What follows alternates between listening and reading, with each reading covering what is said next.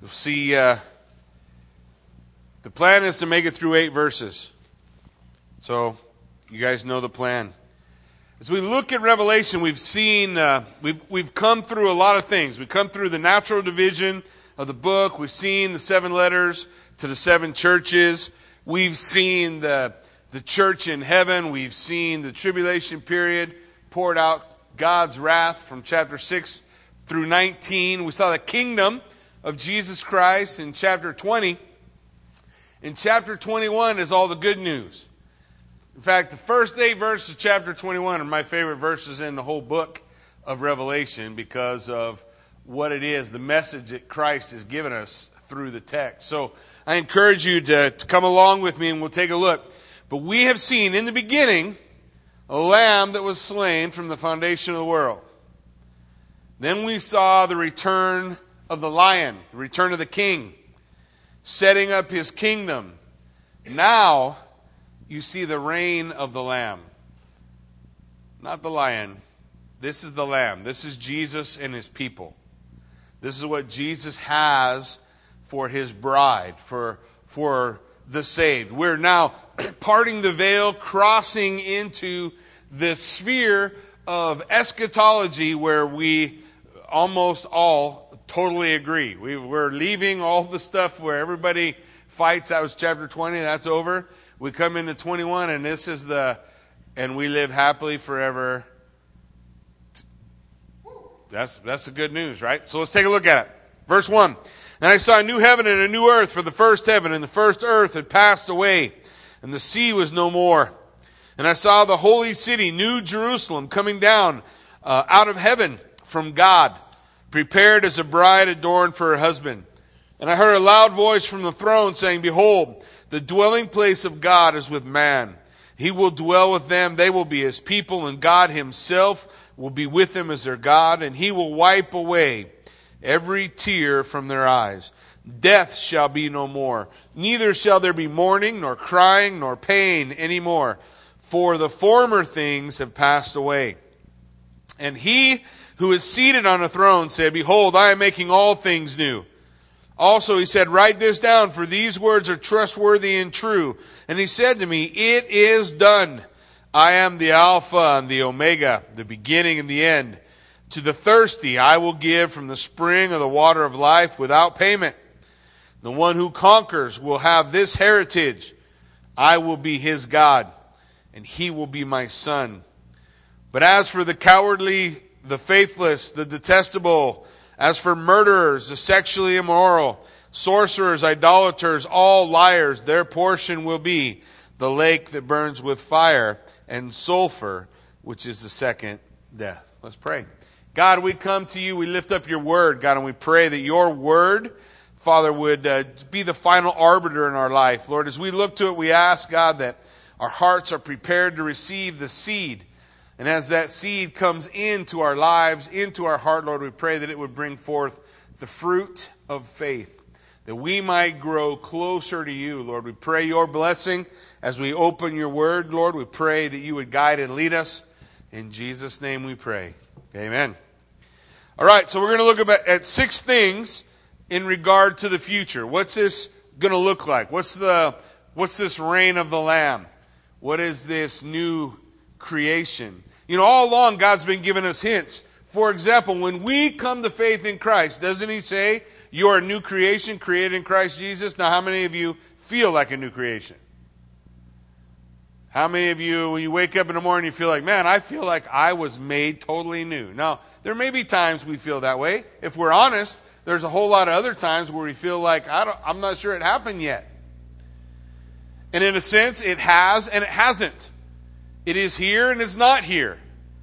Jesus has fulfilled that promise, and he's begun a good work in our lives, and he's building us or making us into the men and women he wants us to be. But there is a day, yet future, when all the things in your mind that you think it will be like to be with Christ are going to happen. All of them. All of those are going to literally take place. In verse 1 it says, I saw a new heaven and a new earth. For the first heaven and the first earth passed away, and the sea was no more. So the first thing we see, things are going to be totally new. Absolutely new. Physical new reality. In Isaiah 65:17 it says this, "For behold, I create a new heavens and a new earth. The former things will not be remembered nor come to mind." As we look at it, I don't know if it matters to you guys or not. Maybe you guys have heard before. People say, especially here in Isaiah, use the word bara, which a lot of people say that's to create from nothing. But that's not true.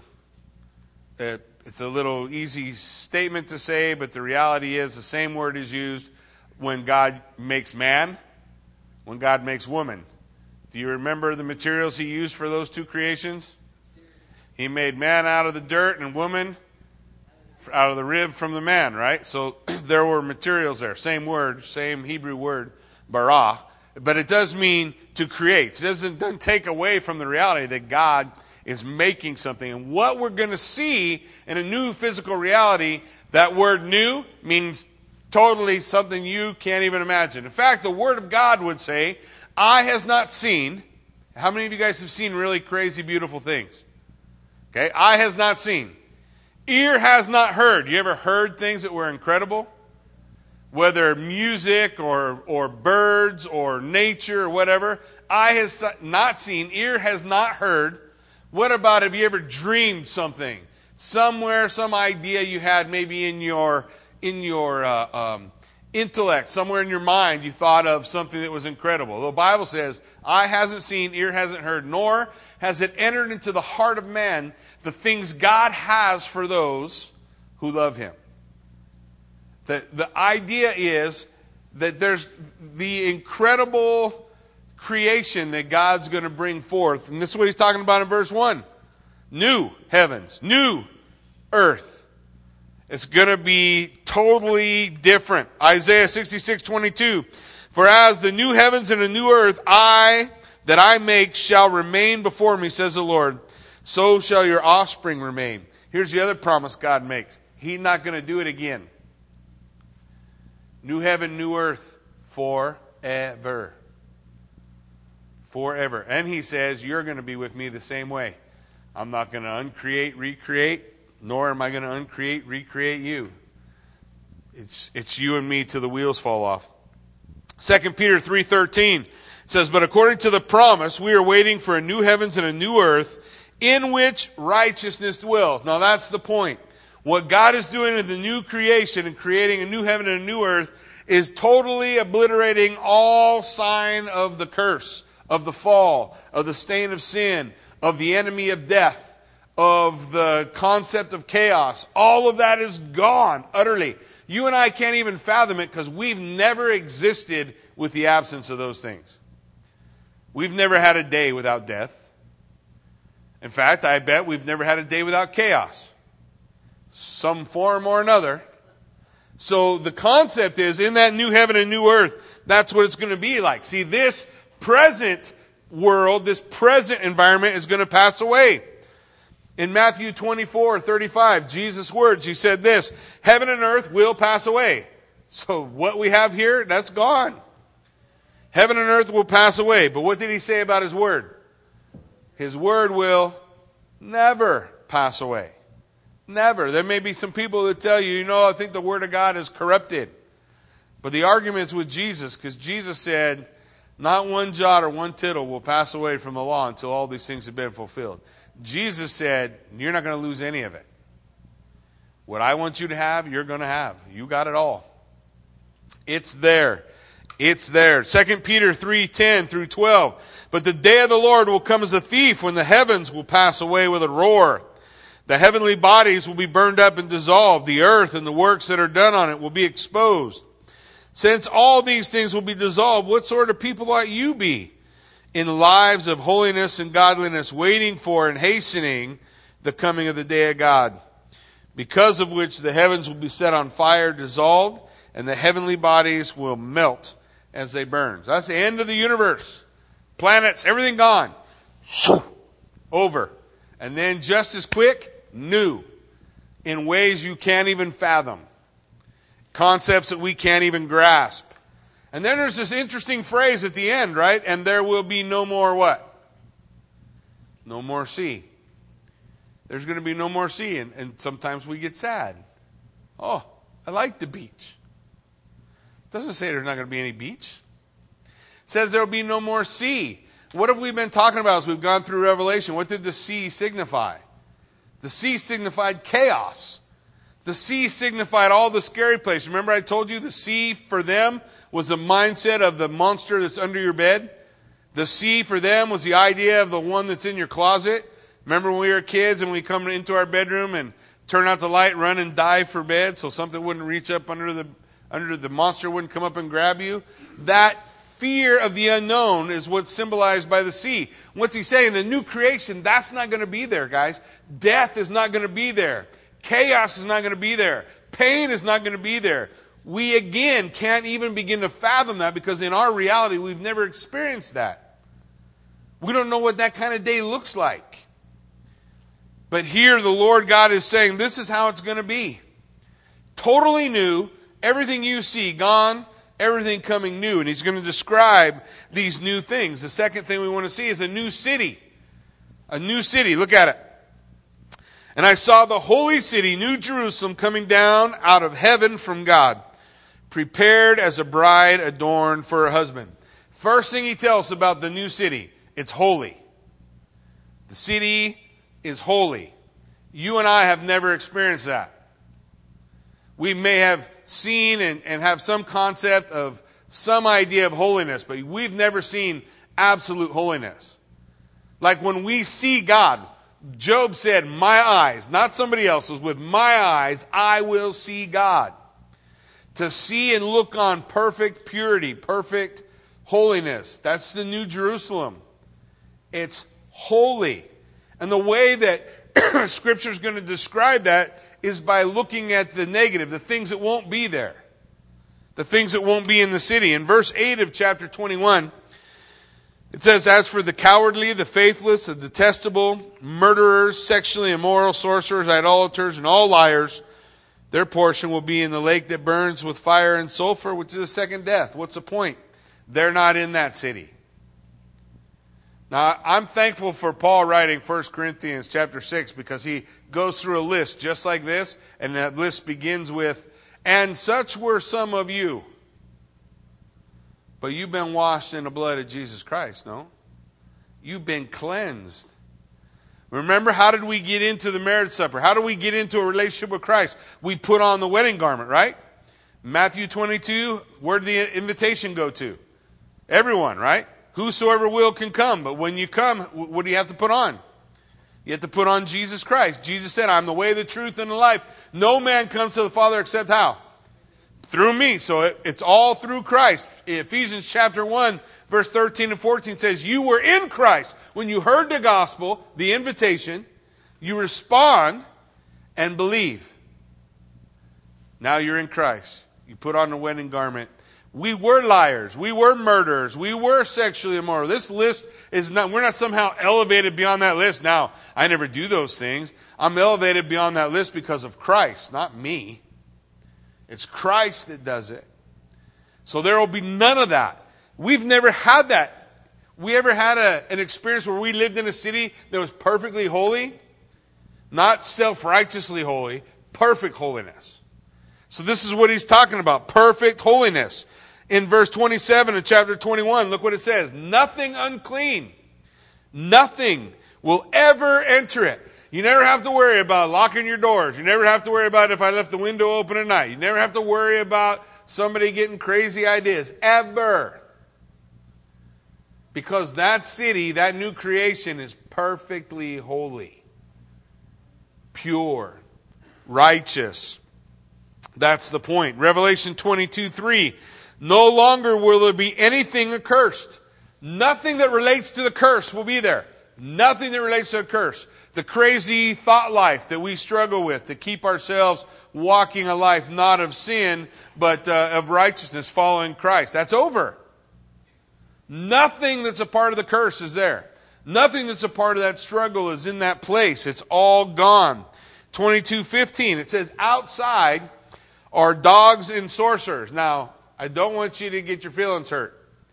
I know some of us are hoping for our dogs in heaven. This verse is not the verse that says there won't be any dogs there. What's he saying when he says dogs? Outside will be dogs. What's he talking about? Dogs is an idiom for a foul, abhorrent person. There's not going to be those people. The dog was a word you would put on the worst person. That was like the worst thing you call somebody in Hebrew.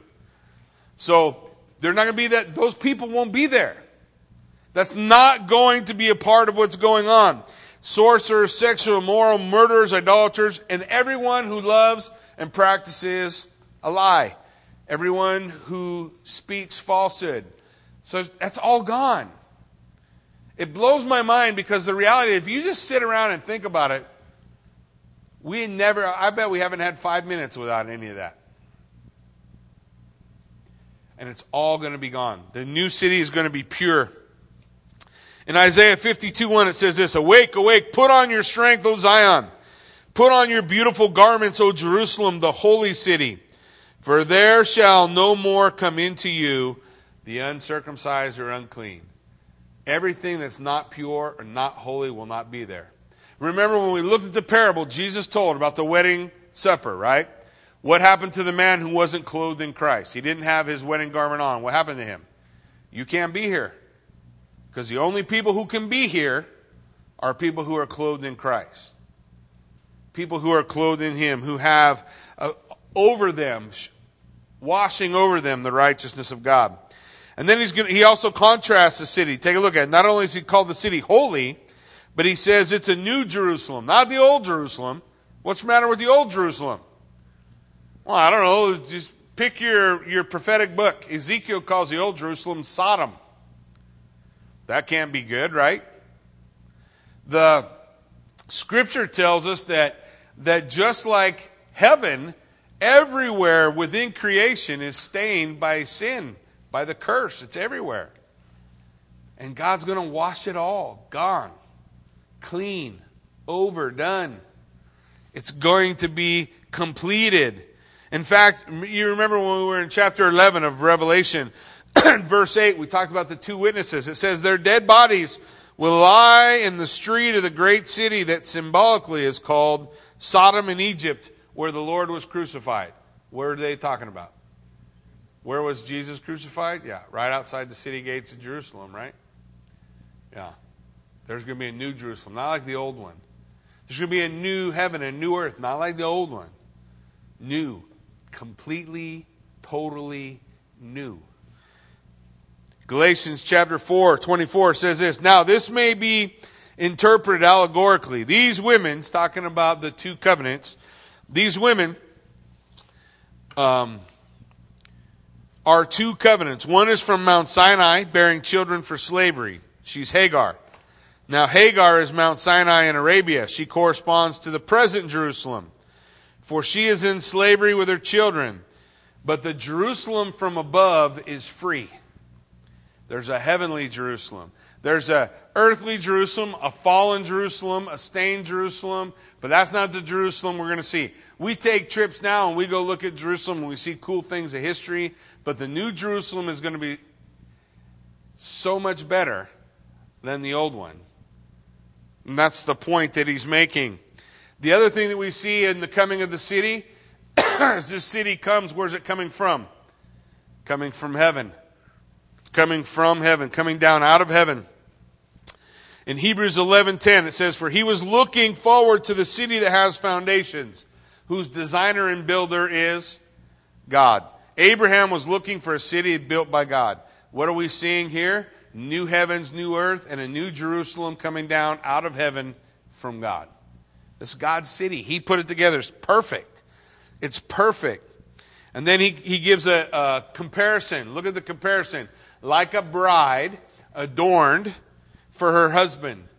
That's how he describes the city. Like a bride adorned for her husband. It's the best she's ever looked. She's put together. She's perfect. It's everything. For I, in 2 Corinthians 11:2, "For I feel a divine jealousy for you, since I betrothed you to one husband, to present you as a pure, perfect virgin to Christ." So the examples are all the same. God made this city. It comes down. It's a picture of the place where the bride of Christ is going to live. Perfect. Completely perfect. My stuff's not perfect now. I had a new truck for like a week before Kathy wrecked it. I had a not so new bike, a new to me bike. I don't even think I had it a week before it broke down. It had to be towed to a shop, and when it did, it got all scraped up on the toe straps. You guys ever had something that you got was all shiny and pretty, and then pretty soon it's not so shiny and pretty? You got a few more scratches? Jonathan can tell you about parking a four-wheeler in the cab of his truck. Yeah? He's not the only one. I know all your stories. So we all see the reality of that. The stuff's not perfect, but what he's saying is, man, this city is perfect. It's everything you could ever want from a city. And what I want you to understand, because today we don't carry the same connotation. We might think of a beautiful cabin in the middle of the woods as the perfect thing. You got to put yourself in the mind of Second Temple Judaism and realize being out in the woods by yourself meant you didn't live long. Because everywhere where it was safe was in the city. When the enemy came, he couldn't get to you. Why? Because you were in the city. And the more wealthy you were, the closer to the main fortress part of the city you were in. The wealthier you were, the more compacted you were in the city, because that spoke of stability. The idea is not to get your head wrapped around this concept of, well, it's just going to look like some giant Los Angeles in the sky that we're going to live in forever and ever. The point is stability, security, perfection, purity. We want to get the mindset, that set in our mind. Not, it's going to look like the Borg coming down out of heaven, because the Bible is going to describe it as a perfect square, a cube, floating above the earth. We want to understand what is it that Scripture is laying out for us. So here's what we've seen. We've seen, as we begin, we see a new creation, everything changing. In the universe, a new city, the center of attraction coming down from God out of heaven. The third thing we're going to see is the purpose of God is finished. It's done. It's over. I heard a loud voice from the throne saying, "Behold, the dwelling place of God is with man, and he will be with them.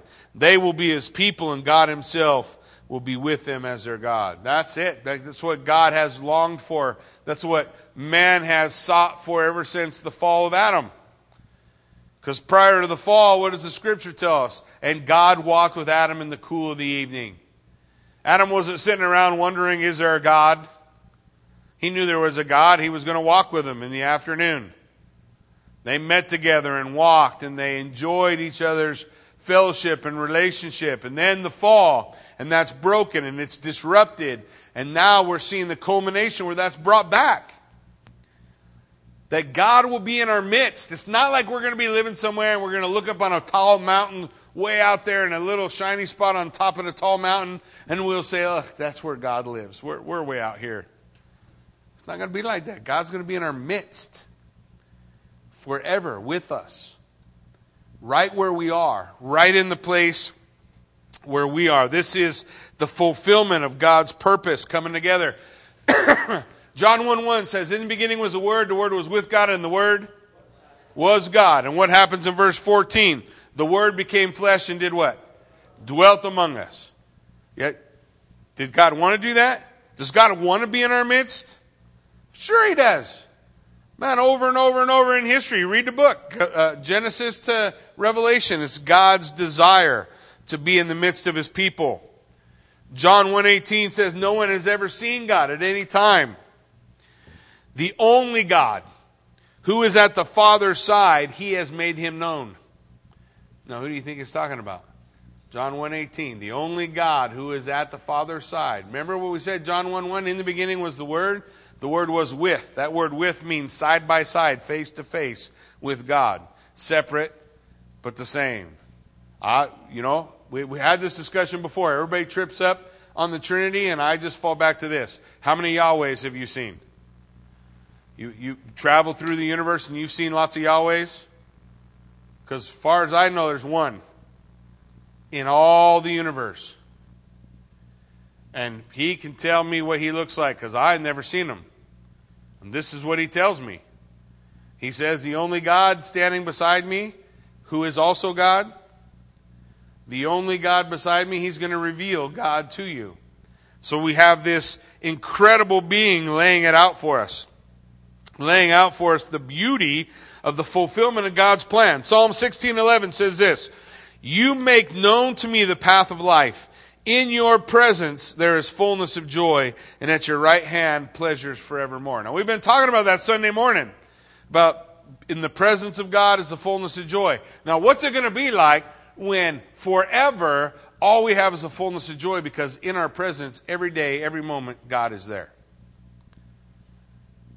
Not a God we can't see, that we can't know, that we can't comprehend. A God for the rest of time that we're able to see. We're able to experience that fullness of joy. What an incredible day that will be. So the purpose of God is finished. God's plan's done. All the stuff we know about as we read the Bible will be wrapped up in a neat little bow. Finished. It is finished. What did Jesus say from the cross? It is finished. Battle's over, man. That battle was fought and won that day. Now we just wait to realize it. To realize in time, that moment. We're also going to see, number 4, that the past is gone. Verse 4, look at it. He will wipe away every tear from your eyes, and death will be no more. Neither will there be mourning or crying or pain, for the former things have passed away. All the old things, all the old regrets, everything in your life you look back on and say, man, I wish that had never happened. God's going to wipe it all away. It's all gone. Every hurt that you've ever held on to, every pain you've ever felt, all of it. So the beauty to me is in a life with Christ, everything has meaning. Your suffering is not without meaning. God says it all matters to him. He cares about it all. He sees it all. He recognizes it all. And he says, and one day I'm going to wipe it all out. One day I'm going to make it all clean. I'm going to wipe away every tear.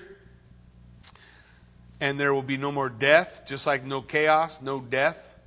Gone, over, finished, will never happen, will never be. There'll be no mourning, nothing to cry about, no regrets, nothing to regret, all that stuff washed away. No crying or pain anymore because the former things are gone. All those things that nighttime's the worst time. I don't know what it's like for you guys. In nighttime, when it's really quiet and I go to bed and I think about what I said to my kids or what I should have done or what I could have done or what I could have got done better. And I hold on to all those regrets. And then if I think about them long enough, then I don't sleep. And the older I get, the more common that is. When I was younger, it was easier just to go, whatever. And now I'm older, it's like, I don't have too many whatevers anymore. Now all that fruit is coming back, right? Harvest has come. All that stuff's going to be gone. Look at Psalm 56:8. I love this psalm. It says, you have kept count of my tossings.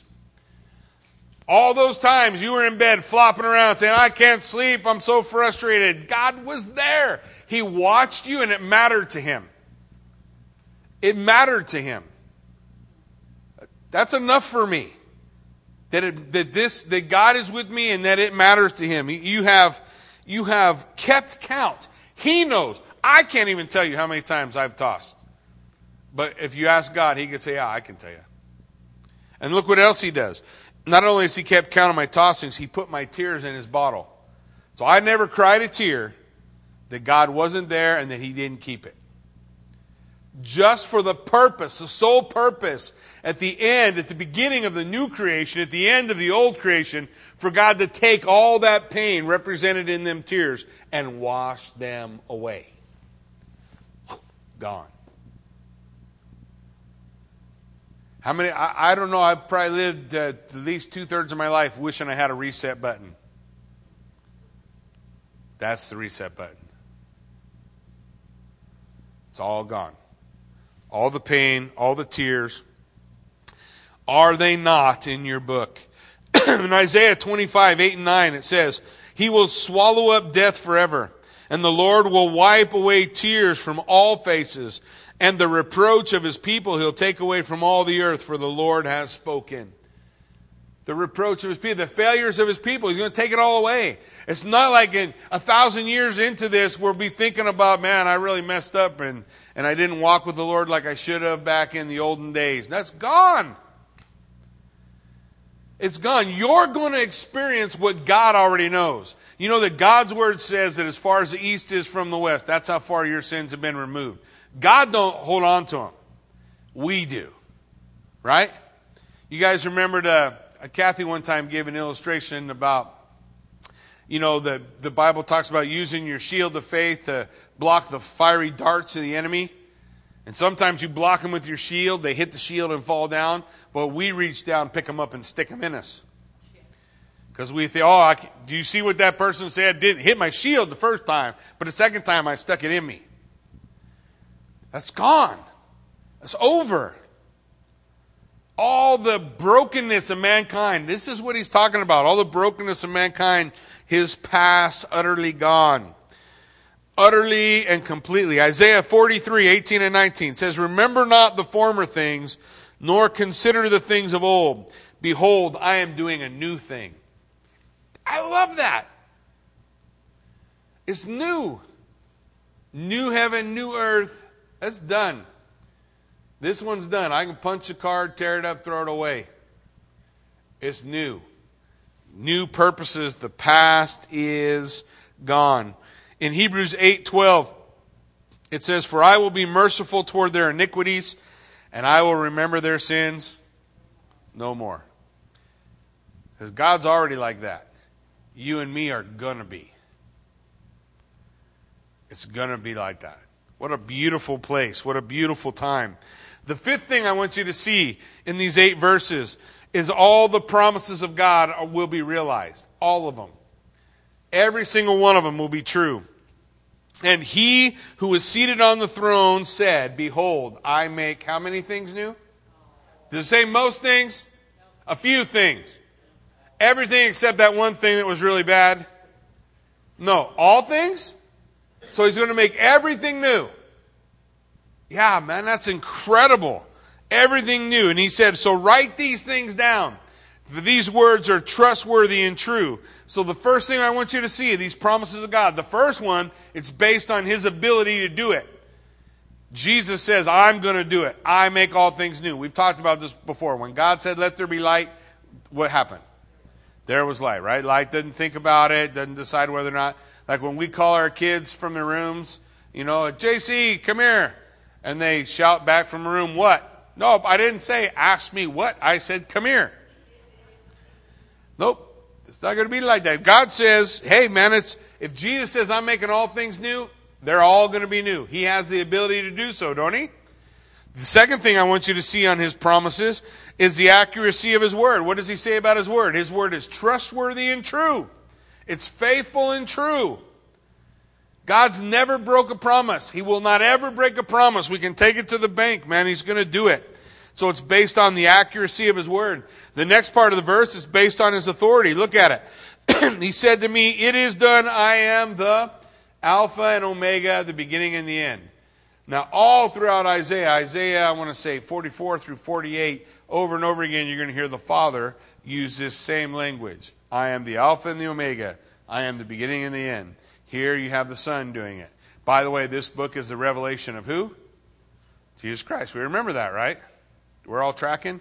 Don't worry, you'll figure it out. When we get to chapter 22, all the words are in red, so you can't mess it up. Because Jesus says, I, Jesus, am talking to you. So it's all his words that he's laying out for us. It's based on his authority. What's his authority? I'm God.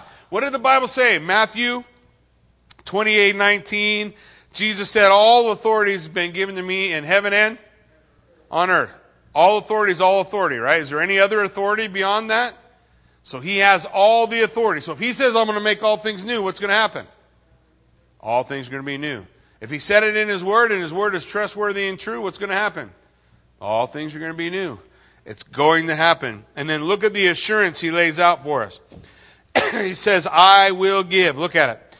He says, To the thirsty I will give the spring of the water of life without payment. That's eternal life. He says, first thing, the first assurance, I'm going to give you eternal life. The spring of the water of life without payment. Then he's going to give an inheritance. He's going to give an inheritance. To the one who conquers, he will have this heritage or this inheritance. In Romans 8, 16 and 17, it says, the Spirit himself bears witness with our spirit that we are children of God. And if children, then heirs. Heirs of God and fellow heirs with Christ. Heirs. We're together. There's an inheritance. What is the inheritance that we're going to have? Family. God's going to be our family. We talk a lot about the church being a family. And maybe people struggle, I think, a lot of times with the concept. Maybe your family was better than mine. But church is a perfect picture of family for me. Because sometimes we fight. Sometimes we don't get along. Sometimes we don't talk for a while. But we come back together because we're family. That day, everything's going to be new. All those weird issues will be gone. And we will be family together with God. Look what he says. I will be his God and he will be my son. Child. He's mine. We will belong to him. So we see the promises are utterly going to be realized. And then the last thing we want to see, there will have been punishment of the wicked. Most of the time through the Bible, prior to chapter 21 of Revelation, there has been this looming question. How come the wicked get away with it and the righteous suffer? Why do the righteous suffer and the wicked it all seems to work out for them? What's going on? And the point is, what we read in chapter 20, what we saw last time in the book of Revelation, what we see this time is the wicked will be judged. The wicked will be judged. As for the cowardly, faithless, detestable, murderers, sexually immoral, sorcerers, idolaters, and all liars, their portion, or their inheritance, will be the lake that burns with fire and sulfur, which is the second death. All the wicked will go to hell. All of them. And just in case you didn't know this, newsflash, we are all wicked. The only thing that saves us is being clothed in the righteousness of Christ. It's his righteousness imputed to me, not my own. It's not that somehow I finally became good enough.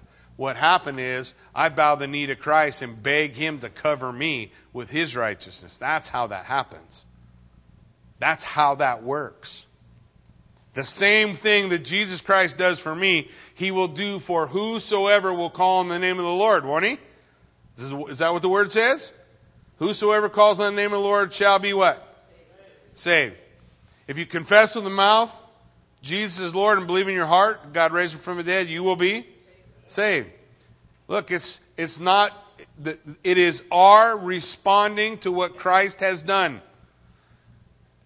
It's our responding. It's our nod. Yes, your King. Yes, cover me. Cover me. This picture is all throughout the Old Testament. You guys remember the story of Ruth? A little bit. In the story of Ruth, what happens is Ruth, when she wants Boaz to rescue her out of her poverty, she goes and lays down at his feet. You remember what happens? Boaz wakes up and he covers her. He covers her. He takes his cloak, his robe, and he covers her. That's very symbolic language. You know why? Because in Ezekiel 16, that's what God does to Israel. He says, I found you in a field, naked and hated by your parents, thrown away. Nobody wanted you. You're just there, laying in a field, waiting to die. But I took care of you. I fed you, and I clothed you, and I gave you everything. And when you were old enough, I covered you with my robe and said, you are mine. Covering with that robe is that statement that says, you're mine. You are mine. I am your covering. That's what it means. And when we come to Christ, that's what we're saying. Christ, you are my covering. I don't get it on my own. My covering don't work. But the covering of Christ does. The covering of Christ makes it all okay. So when you look at this and we read this and we wonder about these things, keep in your mind Matthew 22. Go read the parable again. Go read the parable about the king who sent out an invitation because his son was getting married, and he sent it out to all his countrymen, but they didn't want to come, and they killed his messengers. So he punished them, and he took more messengers, and he sent them out, and he said, go to the highways and byways to everyone who will listen. The wedding feast must be filled. You go to them all and you invite them. And when they came and they come walking up to come into the wedding feast, right by the door is a giant box filled with the garments for the wedding feast. And to get in, you have to have the garment on. Because it's saying, you are my covering. The man who went in without one gets thrown out. Gotta be clever. We gotta be clothed. This is the culmination of all that God has laid out in His gospel coming forth in Revelation 21. It's seeing the reality of all those things happening. So while we think about these 6 things that we've talked about tonight, I'm going to close out. I just want to read Isaiah 55. I love Isaiah 55. Several quotes from Isaiah 55 in Revelation 21. But I just want you to hear the cry of your God's heart. What He's looking for. Isaiah 55, beginning at verse 1, He says, come everyone who thirsts. Who did He say to come? Everyone who's thirsty. If you're not thirsty, don't come. But if you're thirsty, come, He says. Come to the waters. Does it cost you anything? He who has no money, come buy and eat. I'm your covering. This is what God's talking about. Come buy wine and milk without money and without price. Come, get the things that you need. Come, I have it for you. It doesn't cost anything. Why do you spend your money for that which is not bread? Why do you labor for what does not satisfy? That kind of marks most of my life. Clamoring for something that I think if I get this next thing, that will be it. If I get this next promotion, if I get this next job, if I get this next opportunity, that'll finally be happy. No, my happy bone is broke. It don't work. I find my joy is in the Lord. It's not someplace else. It is in Him. Listen diligent to me and eat what is good. Delight yourselves in rich food. Incline your ear. In other words, turn your ear toward me and come to me. Hear that your soul may live. What is He asking you to hear? The call. What was the call? If you're thirsty, come and I will give you drink. Remember Jesus saying that? Come unto me, all you who labor and are heavy laden, and I will give you what you need. I'll give you what you need. We all looking for rest. I don't care what work schedule you got. You're not going to like it. Oh, no, I love it. I work 2 days and I have 5 days off. No, what you really want is 7 days off. No? Don't you just want to be able to have the freedom to go do the things you want to do? To just, that there's a day coming like that, right? Where the things that we do with God and for God and by God and to God, and that it will be the fulfillment of those desires. C.S. Lewis said, if I spend my life in this world looking for something and I can't ever find anything that satisfies me, I can only conclude one thing. I was made for a different world than this. That's a world where Christ is King. He says, incline your ear, come to me. Hear that your soul may live, and I will make with you. How long is that covenant? Everlasting. So how long does God's covenant last? Forever. My steadfast, that's the word chesed in the Hebrew. Chesed, it's a faithful love. My steadfast, sure love for David. Behold, I made him a witness to the peoples, a leader and a commander for the peoples. Behold, you shall call a nation that you do not know, and a nation that you did not know you shall run to, or you shall run to you, because the Lord your God and the Holy One of Israel, for He has glorified you. Seek the Lord while He may be found. Call upon him while he is near. Let the wicked forsake his way. Let go of that. And the unrighteous forsake his thoughts. Let him return to the Lord, that he may have compassion on him, and to our God, for he will abundantly pardon. God wants to forgive. For my thoughts are not your thoughts, my ways are not your ways, declares the Lord. For as the heavens are higher than the earth, so are my ways higher than yours, my thoughts higher than your thoughts. For just as the rain and the snow come down from heaven and don't go back there, but water the earth, making it bring forth and sprout, giving seed to the sower and bread to the eater, so shall my word be that goes out from my mouth. It shall not return to me empty. It will accomplish that which I purpose. It will succeed in the thing for which I sent it. For you shall go out with joy. You shall be led forth in peace. The mountains and the hills before you will break into singing. The trees of the field will clap their hands. Instead of the thorn will be the cypress. Instead of the briar will come up the myrtle. And it shall be a name for the Lord, an everlasting sign that will never be cut off. That's God's heart. And in Revelation 21, 1 through 8, you see it happen. There will be a day. I can't wait. You guys ready? Why don't you stand with me? Let's pray.